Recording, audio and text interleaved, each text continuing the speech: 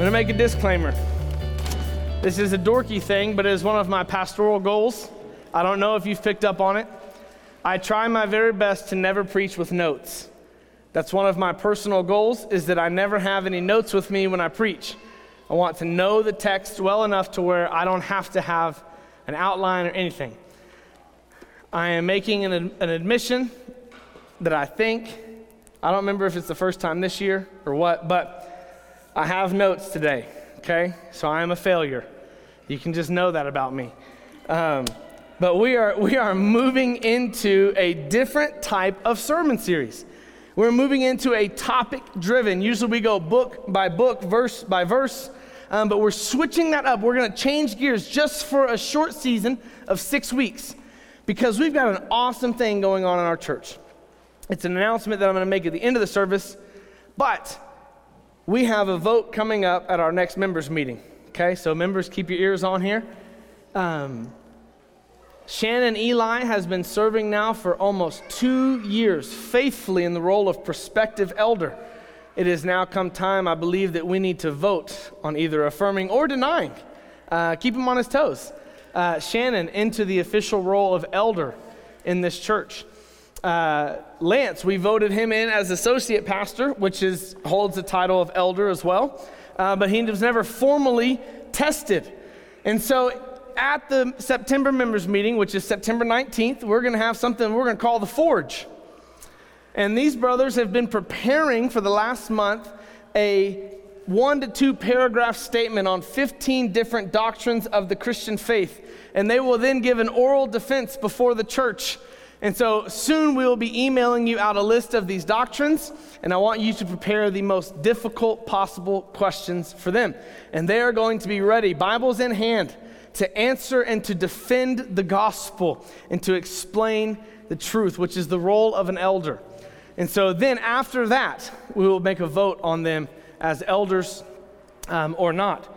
And so I'm excited. I think it's going to be a great night in the life of our church. We're going to do a cookout, probably do some ribs and brisket, just because this is a great time to celebrate. So if you haven't joined the church yet, you might want to soon. But we're going to be moving into a sermon series called Ecclesia. Say that with me, Ecclesia. Ready? 1, 2, 3. Ecclesia. I think, Colton, throw that word up there. This is that first picture. The ek means out of, and klesia or lesia is from kaleo, which is a word that means to call out. And so the community of Christ is a called out community. Christ has called you out of your sins and into salvation. And then he calls us as a body of believers out of the world, not necessarily that we don't participate in this world, but to be different. And so we are a community of called out people. That's the church. And God gives very specific, very clear instructions on how the church is to be run and how the church is to be structured, particularly is what we want to look at in these next 6 weeks. So we'll spend 2 weeks in elders, 2 weeks on deacons, and 2 weeks on church membership. And again, the importance of why we chose to go through this sermon series is that, one, we wanted to preach on the importance and the purpose of elders before we vote on them. And then we are working very hard on developing the roles of deacons that we may need in this church when the times come.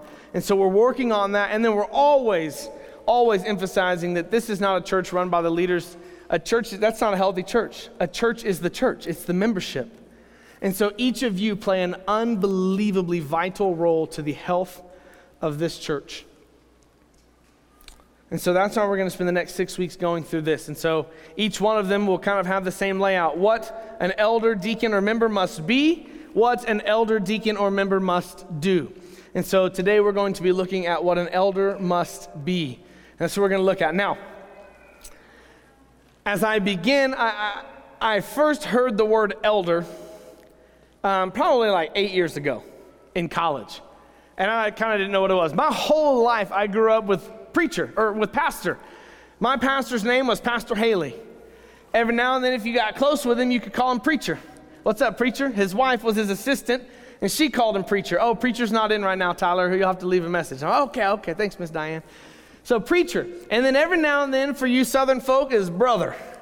Hey, Brother Hardy, or hey, hey, brother Watson, hey, brother Haley, how you doing? And so we'd call each other brother. And so I heard preacher, pastor, and brother. That was what I knew to be a pastor. And then I hear this word elder, and I'm like, what on earth is an elder? Isn't that someone who's old or older than me?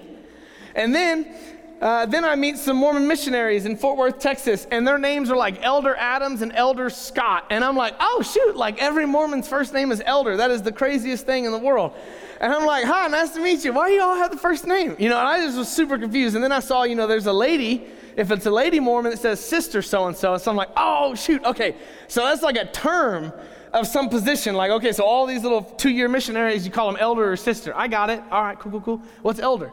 And then I'm in seminary, and like every single book in the world and every sermon seemed like it was talking about elders and elder this and elder that and a plurality of elders. And I was like, I've got to figure out what this stinking word means. And it made me think of this movie. If you'll click the Google tab. Got very good arms. Just listen. He didn't fall? Inconceivable. You keep using that word. I don't think it means what you think it means. I love when Inigo Montoya says, you keep on using the word. I don't think it means what you think it means. But if you don't know that movie, it's The Princess Bride. Look at this. Oh. 94% of people believe company culture is important to an organization. That wasn't part, but hey, it was probably a great ad, worth our time, So, but I think of the movie Princess Bride when this guy keeps using the word inconceivable the whole movie, right? And then finally Inigo Montoya looks at him and he says, you keep using that word. I don't think it means what you think it means. And that's how I felt when it came to the term elder. And maybe that's how you feel when you hear the term elder. And so let's clear some things up and let's look at God's word today as to what an elder must be.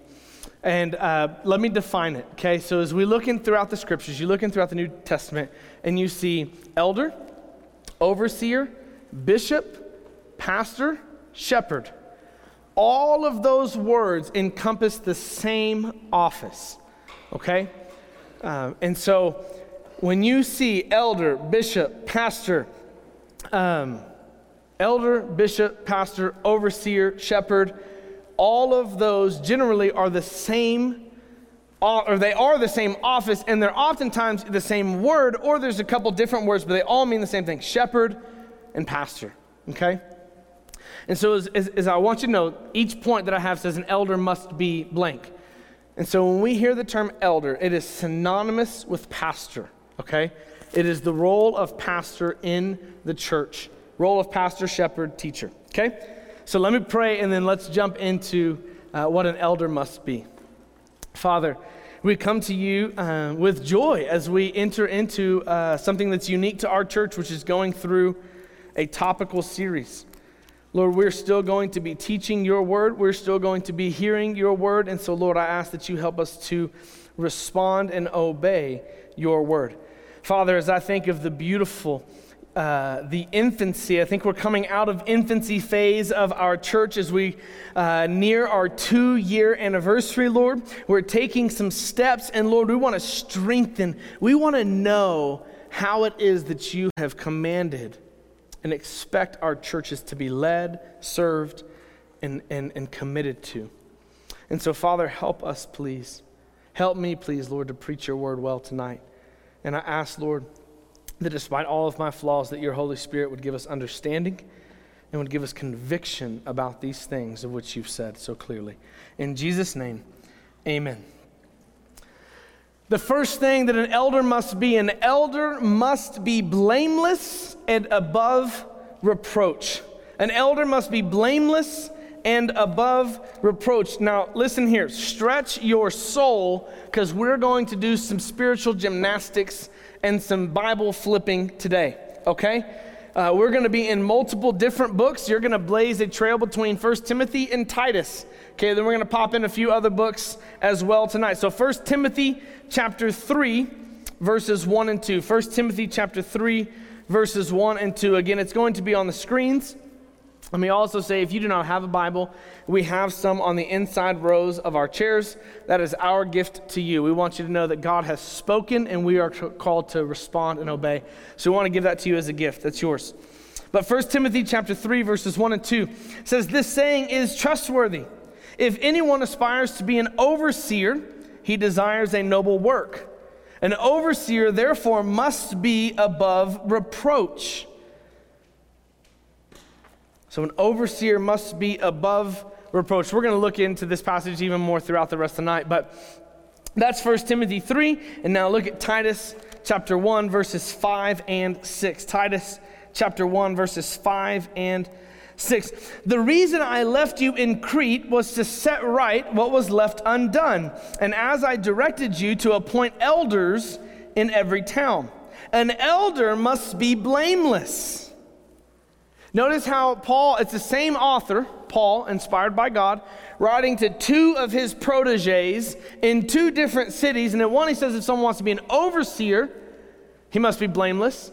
This one says if you want to be an elder, must be blameless. And so that's what I mean is we're interchanging these words. They all mean pastor, shepherd, okay? So elder, overseer. But an elder must be blameless and above reproach. Well, what does blameless and above reproach mean? There for a short season of my life, I played baseball most of my life. I thought I was good. Then I went to college. And I walked on to the team where Lance was the starting shortstop, and I sat the bench and did nothing but help out the other teammates, okay? But in the odd chance that I got to step on the field with the JV team, I can't remember, I've almost tried to block this memory out of my head because it was embarrassing, but it's either in high school or college.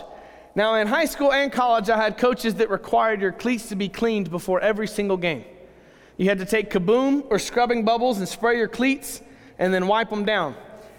You got to look good to play good. That was the coach's motto, okay? I also remember hearing it somewhere that if you sprayed Pam on your cleats, that the dirt wouldn't stick to it. And so I remember trying to just get out there and spray Pam on the metal spikes on my cleats so that whenever I stepped, I wouldn't get mud or dirt on my cleats. It didn't really work that well. But the goal of that was so that my cleats would be blameless and above reproach. See, blameless and above reproach means that when someone throws mud at you, it doesn't stick. When someone throws mud at you, it doesn't stick. It makes me think of, I don't want to get political, but I'm going to use a political illustration.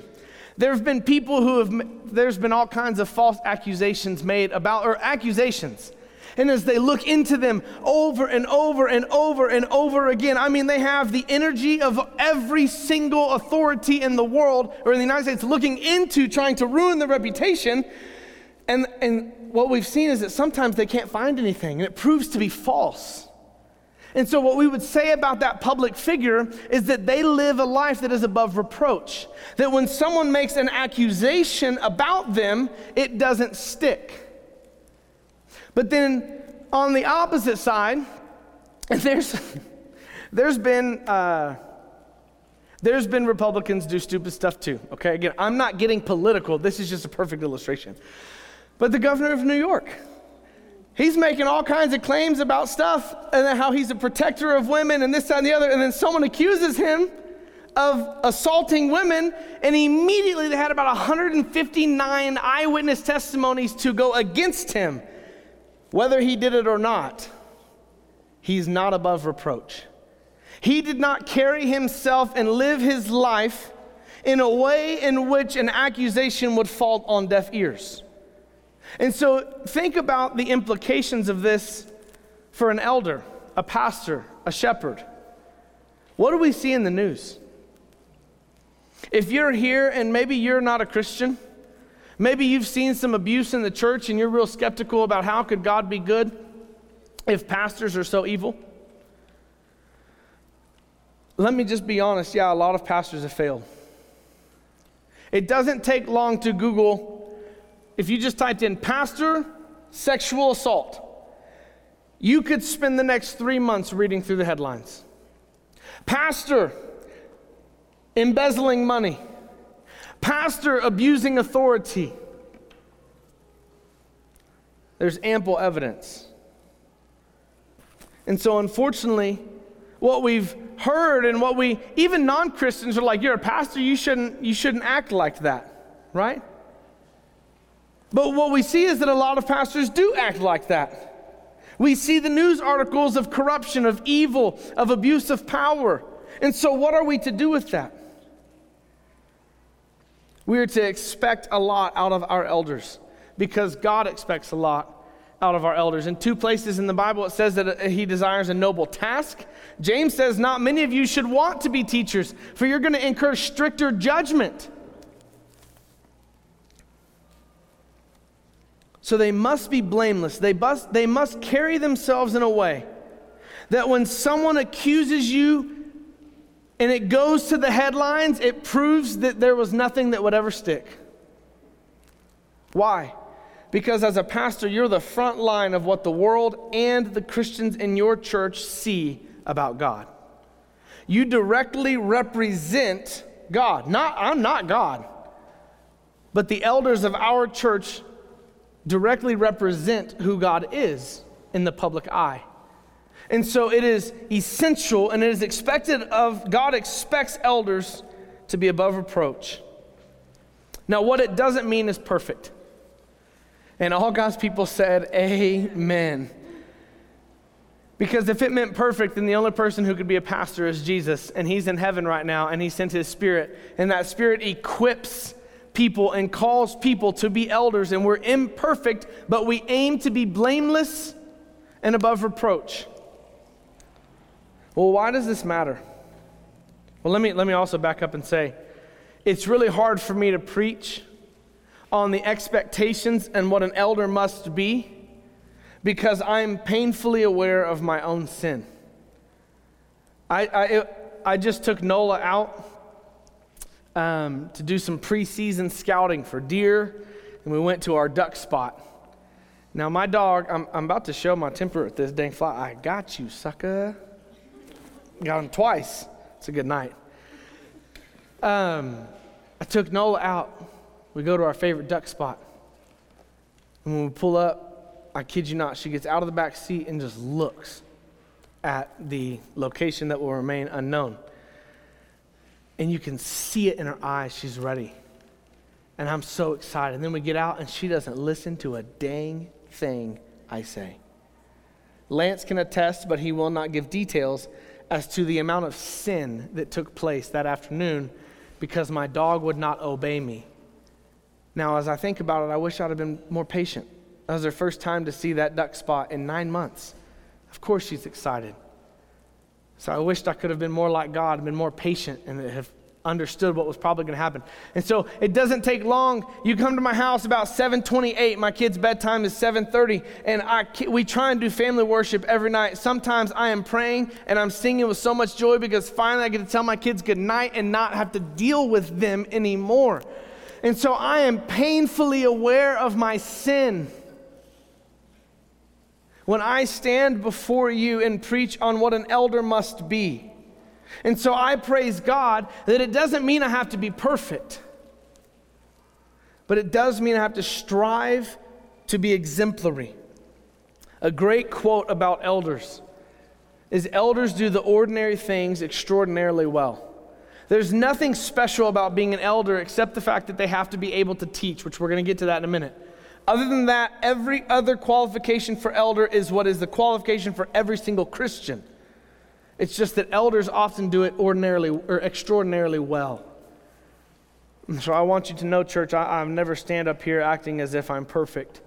But I do try and strive that if anyone in this church were to look at my life, and I know it's the same for Lance and for Shannon, if you were to look at our lives and you emulated what we did, you would get closer to Jesus.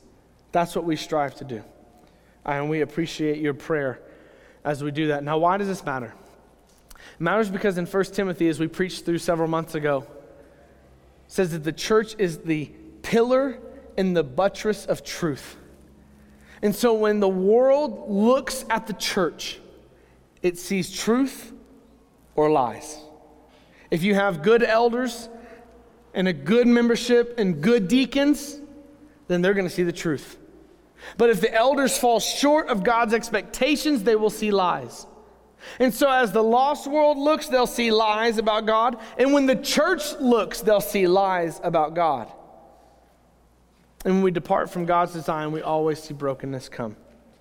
So an elder must be blameless and above reproach. The second thing is that an elder must have an exemplary home life. An elder must have an exemplary home life. Look at Titus chapter 1, verse 6. Titus chapter 1, verse 6 says, an elder must be blameless, the husband of one wife, with faithful children who are not accused of wildness and rebellion.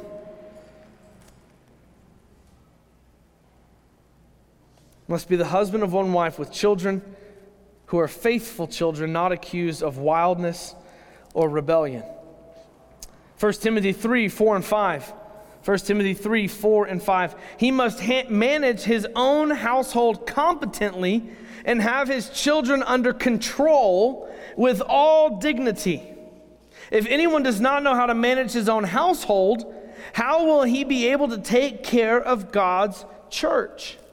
And so an elder must have an exemplary home life. Why? Because an elder's home life is the testing grounds and the proving grounds of their ability to manage God's household. I do want to also make another point before we really get in. This is a side point. I preached on this like a year or so ago. So if you want to talk more about this, we can, but we talked about it then, so I'm just going to briefly touch on it. One thing about an elder must be a male. It is hard for a woman to be an elder if she's going to be the husband of one wife. An elder must be a male. This is something that for all of Christian history has been clearly understood. We live in a culture that is very different, does not like rules, and we live in Wyoming, so we like on steroids don't like rules. But what we see in God's design is that the men are the head of their homes, and that's the proving ground for men being the head, not the head of the church, but being elders who serve as leaders in the church. And so an elder must be a male. We see this throughout the New Testament, that this teaching pervades. It's in the home and it's in the church. Male headship. Now, look at the design. When I say male headship, what we oftentimes think about is what we're seeing in the news headlines with the Taliban and how they're treating women. That is in no way, shape, or form ever to be tolerated in God's household. I love in 1 Peter chapter 5, it says, husbands, live with your wives in an understanding way as co-heirs to Christ, that your prayers may not be hindered. I love this. Listen, husbands, listen up. This is a sermon for a different Sunday or Wednesday, but listen. If you don't want to listen to your wife, God doesn't want to hear from you. He says you better understand your wife. You better live with her as a co-heir of the grace that's been given in salvation. And if you don't want to do that, then don't pray, because your prayers are going to be hindered anyways. And so as you think of that love and that grace that is exemplified in the home, it carries over into the church. And so an elder must always be gentle, kind, compassionate, a shepherd. Ladies, think of the way that Jesus shepherds you. Have you ever felt demeaned or degraded? No. And an elder's job is to shepherd like the great shepherd. And so we're not looking at the Taliban type headship. We're looking at self-sacrificial servanthood of males to all people in the church. So that's just a side point, that an elder must be a male. They also must have a healthy and God-glorifying marriage. Why is that? Brother, that person's going to be preaching and teaching on what it means to be a husband, how to have a healthy home, how to follow Jesus. If you don't have a healthy marriage, you have no right talking to anybody about how they ought to be living their lives. We praise God for grace and redemption from mistakes.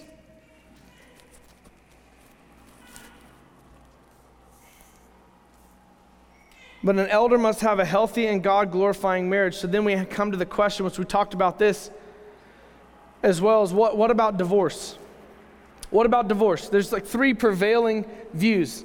One is that if you've ever been divorced, you can never serve in any capacity ever in the church. I don't hold to that one.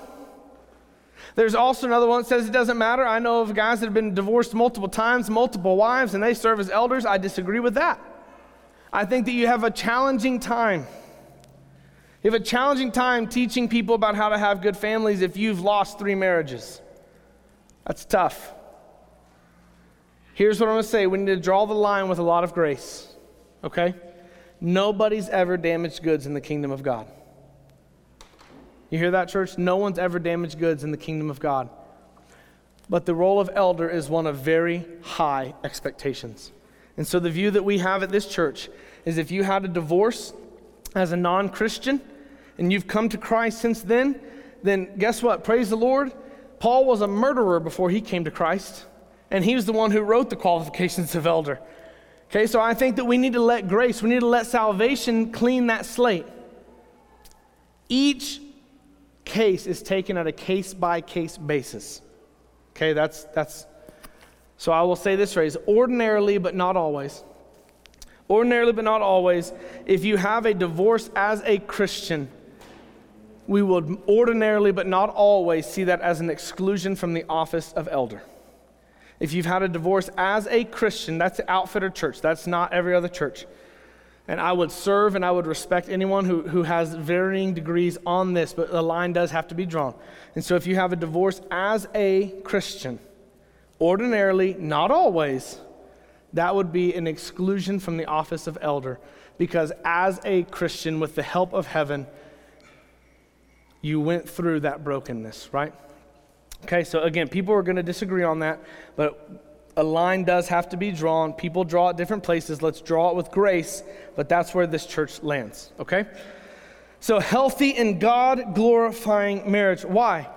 Because as a blameless elder, an above-reproach elder, people are going to be looking to you for how to follow Jesus, okay? So you want to have a healthy and God-glorifying marriage. And then what about children? If you have children, what's the role? Well, that you have to be able to, this is crazy, control them competently with all dignity. I love controlling my children, or at least attempting to. Discipline and spanking is one of my favorite things as a father. I don't know why.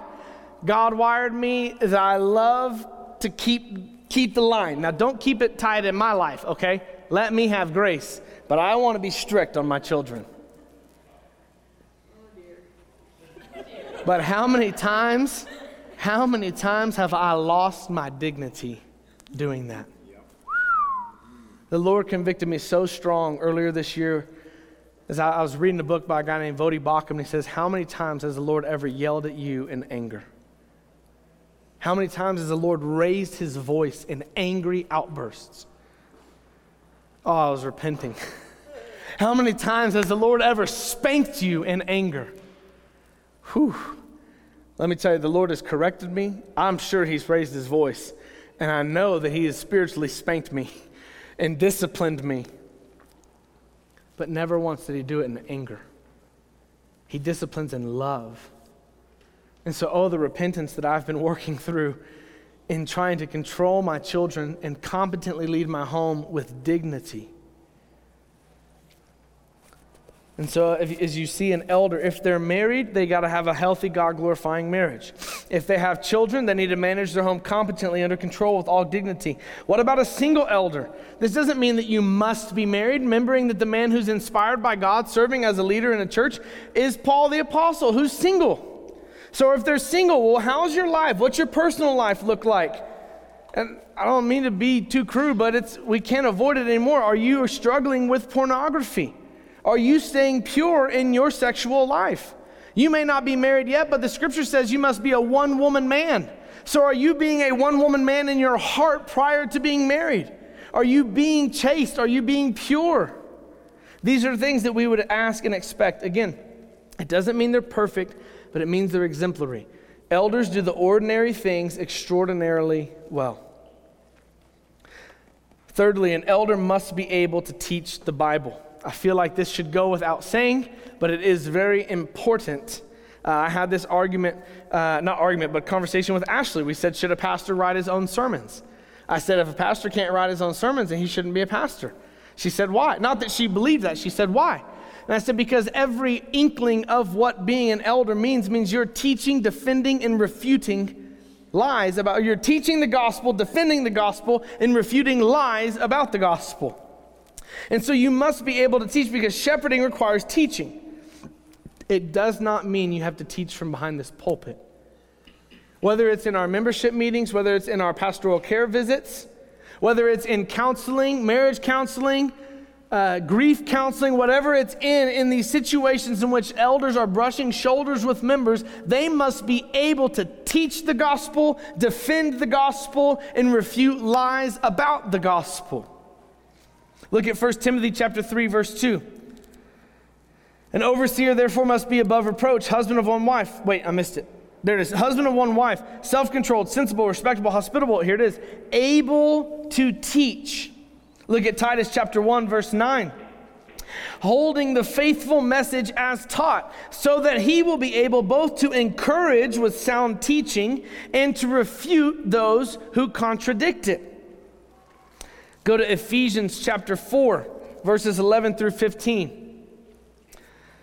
And he himself gave some to be apostles, some prophets, some evangelists, some pastors and teachers, equipping the saints for the work of ministry, to build up the body of Christ. Here we go, this is key right here.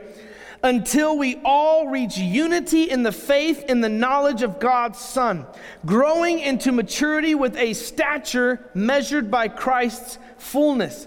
Then we will no longer be little children tossed by the waves and blown around by every wind of teaching, by human cunning with cleverness in the techniques of deceit. As you think about the role of elder, the role of shepherd, you have a shepherd staff. One of them has got that crook in it, so that when one of the sheep, one of the Christians, one of the believers in your church falls, graciously and lovingly, for the 17,000th time, we pick them up out of the pit. Because Jesus, for the 17,000th time, has picked us up when we sin, right?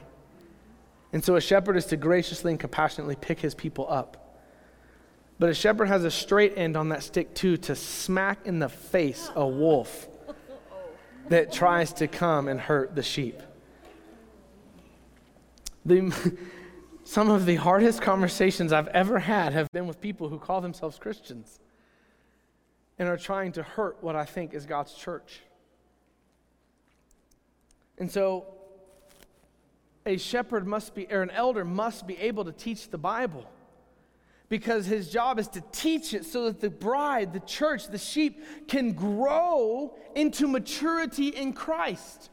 So we teach what's good, we defend what's good, and then we are able as elders to quickly and efficiently refute the lies of the enemy and smack wolves on the face when they come towards the flock. So don't act like a wolf. If you're a Christian, don't act like a non-Christian, because you might end up getting hit in the head, okay? I don't know what he is, but he looks like a wolf. He hit it. As I think about my wife is literally I think she's the greatest person on the face of the earth. I love everything about her. She's awesome. Every now and then, though, despite 6 years of me saying to her how beautiful she is, clearly I think she's quite awesome. We have 3 children in under 4 years. My wife has no need to ever be insecure about her looks. But every now and then my wife will say to me, I'm insecure, or I don't think this, or I don't think that. And my job as her husband is to dispel those lies immediately. And I remember, and this has not been often, but over the course of 6 years, we've seen times where I immediately can tell she is trying to believe a lie from hell, and it immediately needs to be killed for the sake of her soul.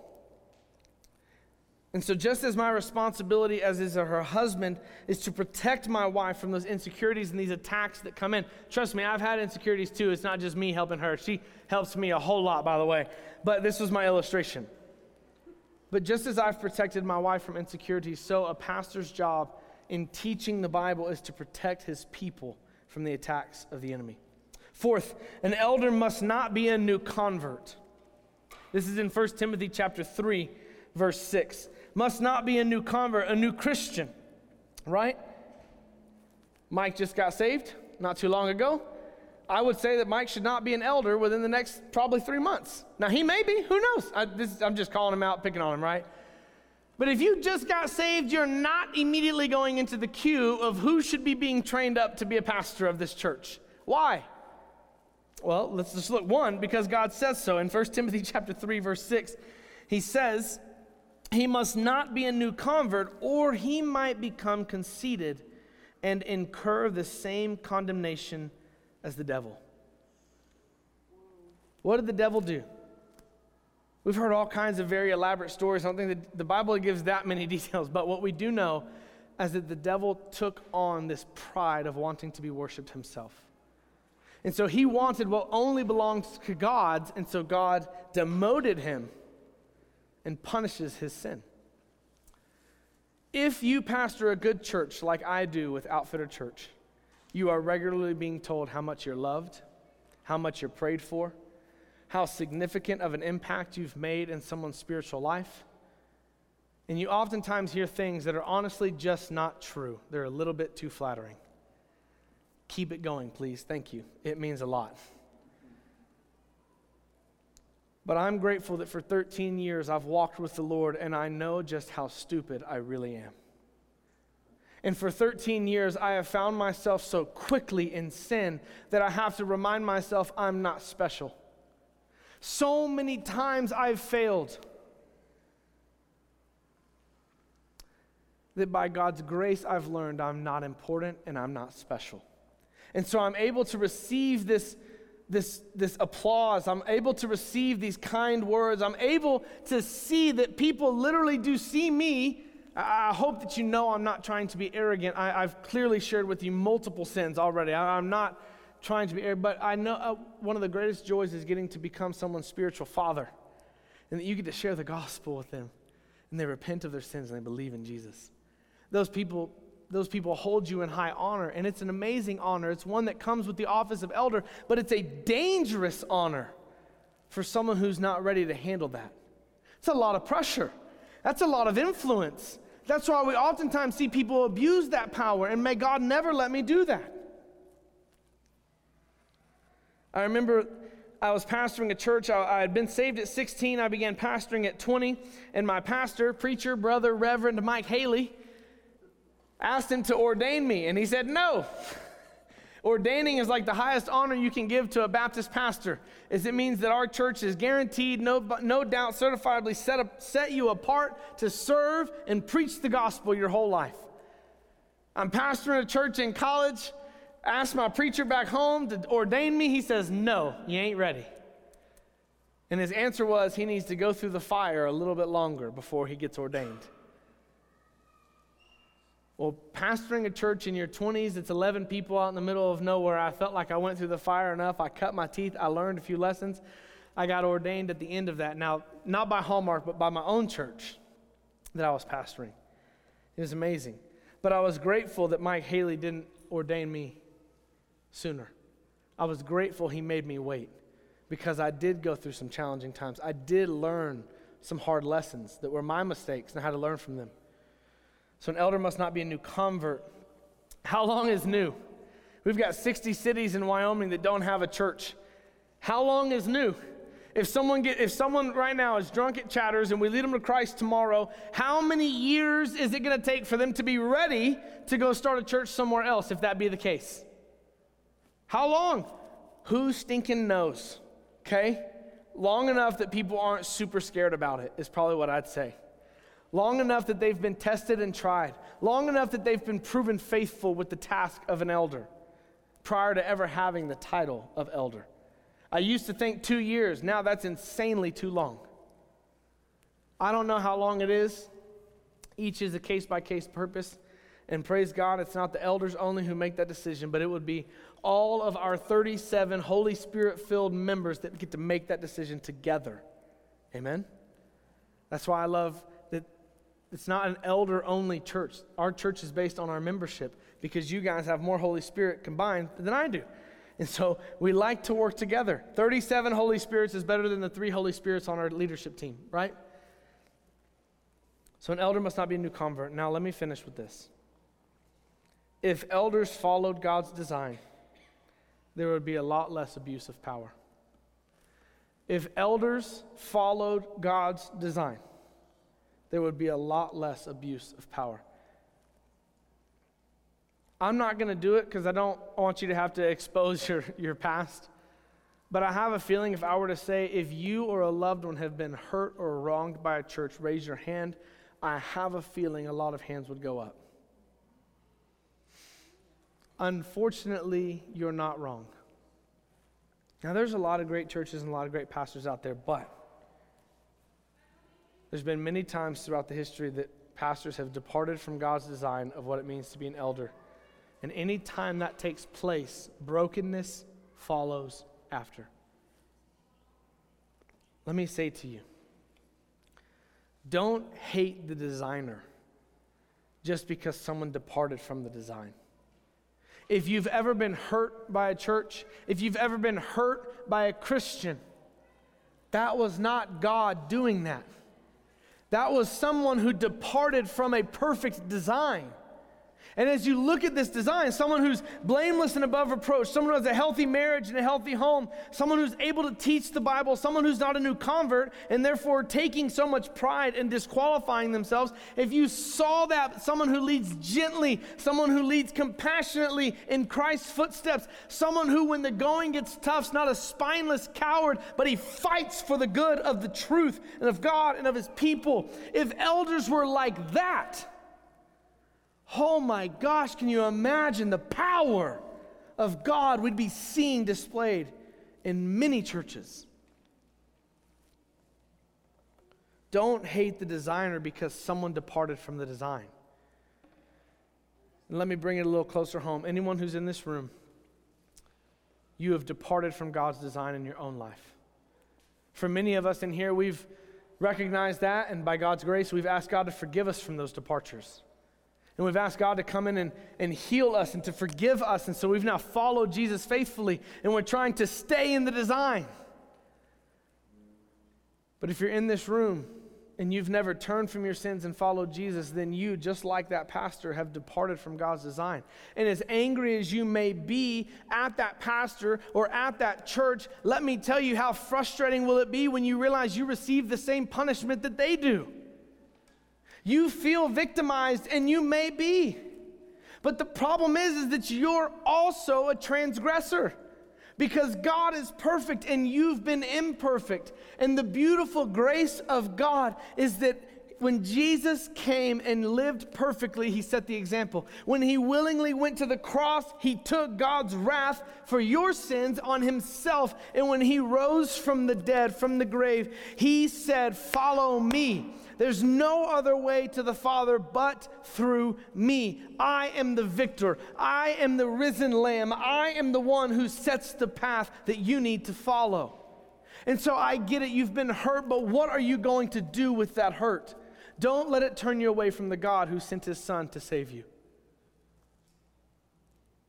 Yes, you may be the victim of spiritual abuse. God can forgive and redeem that. Or God can heal and redeem that, sorry. But you're not a sinless person. You also have transgressed against God. You're not just an innocent victim. You are a guilty sinner. And Jesus stands saying, not only will I heal you of the pain of the sins of others, but I will actually wash away the guilt of your own sin. I will redeem you. There's no damaged goods in my kingdom, and I will use you to bring life and joy to others all of your days, and then we enjoy one another in eternity forever, called heaven. I'm going to ask Ashley to come forward and play as we sing in response to what we've heard. But if you're here tonight, church, maybe you're a Christian, and this is maybe bringing up some past that you have. Talk it out. Talk with somebody, okay? We need to normalize counseling. It's good, it's biblical, and it's from God. It's okay to say, I need help. I saw a reel on Instagram that says 3 things that are hard to say is I'm sorry, I need help, and Worcestershire sauce. Anyone ever seen that? Yeah, that's a very true reel right there. Worcestershire sauce. Anyways, if you need help, ask for it. Oh my gosh, is life hard? Life is hard. Maybe it's just brother or sister with other Christians in church, or maybe it's with one of our elders. Or maybe you need to go start seeing a counselor regularly and work through some of these pains in your life. Praise God that God has gifted people to have that ability. Let's normalize asking for help, okay? So church, if you're here and as a believer, you're still struggling with some things in the past, let's work through it, okay? If you got questions about what it means, what an elder must be, let's talk about it. But right now, I want to focus on if you're in this room and you've never turned from your sins and followed Jesus. You're not an innocent victim. You're a guilty sinner. Yes, wrong may have been done to you, but you've also done wrong to God. And the same hatred and pain that you feel when someone sinned against you, imagine as God feels that. But instead of staying bitter, he says, look, child, I want to forgive you. I love you. I want to make you whole. I don't care what you've done to me. I want to make you right. I don't want you to suffer anymore. I don't want you to be depressed anymore. I don't want you to be angry anymore. Jesus says, all those who are heavy and or burdened and weary and heavy burdened, come to me and I will give you rest. So tonight, will you come to Jesus? With heads bowed and eyes closed, if you're ready to give your burdens and your brokenness and your bitterness to Jesus, I'm going to ask you to say this prayer to yourself with me. God, I'm sorry.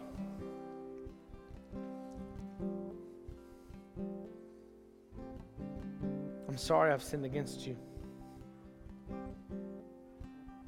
I've seen brokenness in my life for far too long.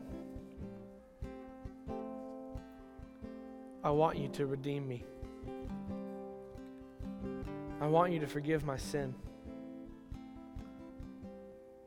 I want you to take my burden.